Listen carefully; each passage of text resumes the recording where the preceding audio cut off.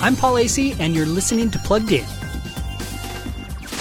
It's been quite a year for Taylor Swift. She officially became a billionaire. Her Eras Tour movie became the biggest concert film of all time, and late this fall, she released a new album, 1989 Taylor's Version. Okay, so it's not exactly new. Swift has been re-recording her old work for years now. Naturally, it comes with all that album's original issues, including suggestive lyrics and profanity. But Taylor's Version also comes with 5 previously unreleased songs, both sweet and sour, reflective and racy.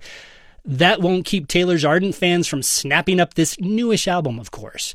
And Swift's songs are far less problematic than many. Still, 1989 Taylor's Version is not exactly clean. Looking for more music reviews? You can find our own versions at PluggedIn.com. I'm Paul Asay for Focus on the Family's Plugged In.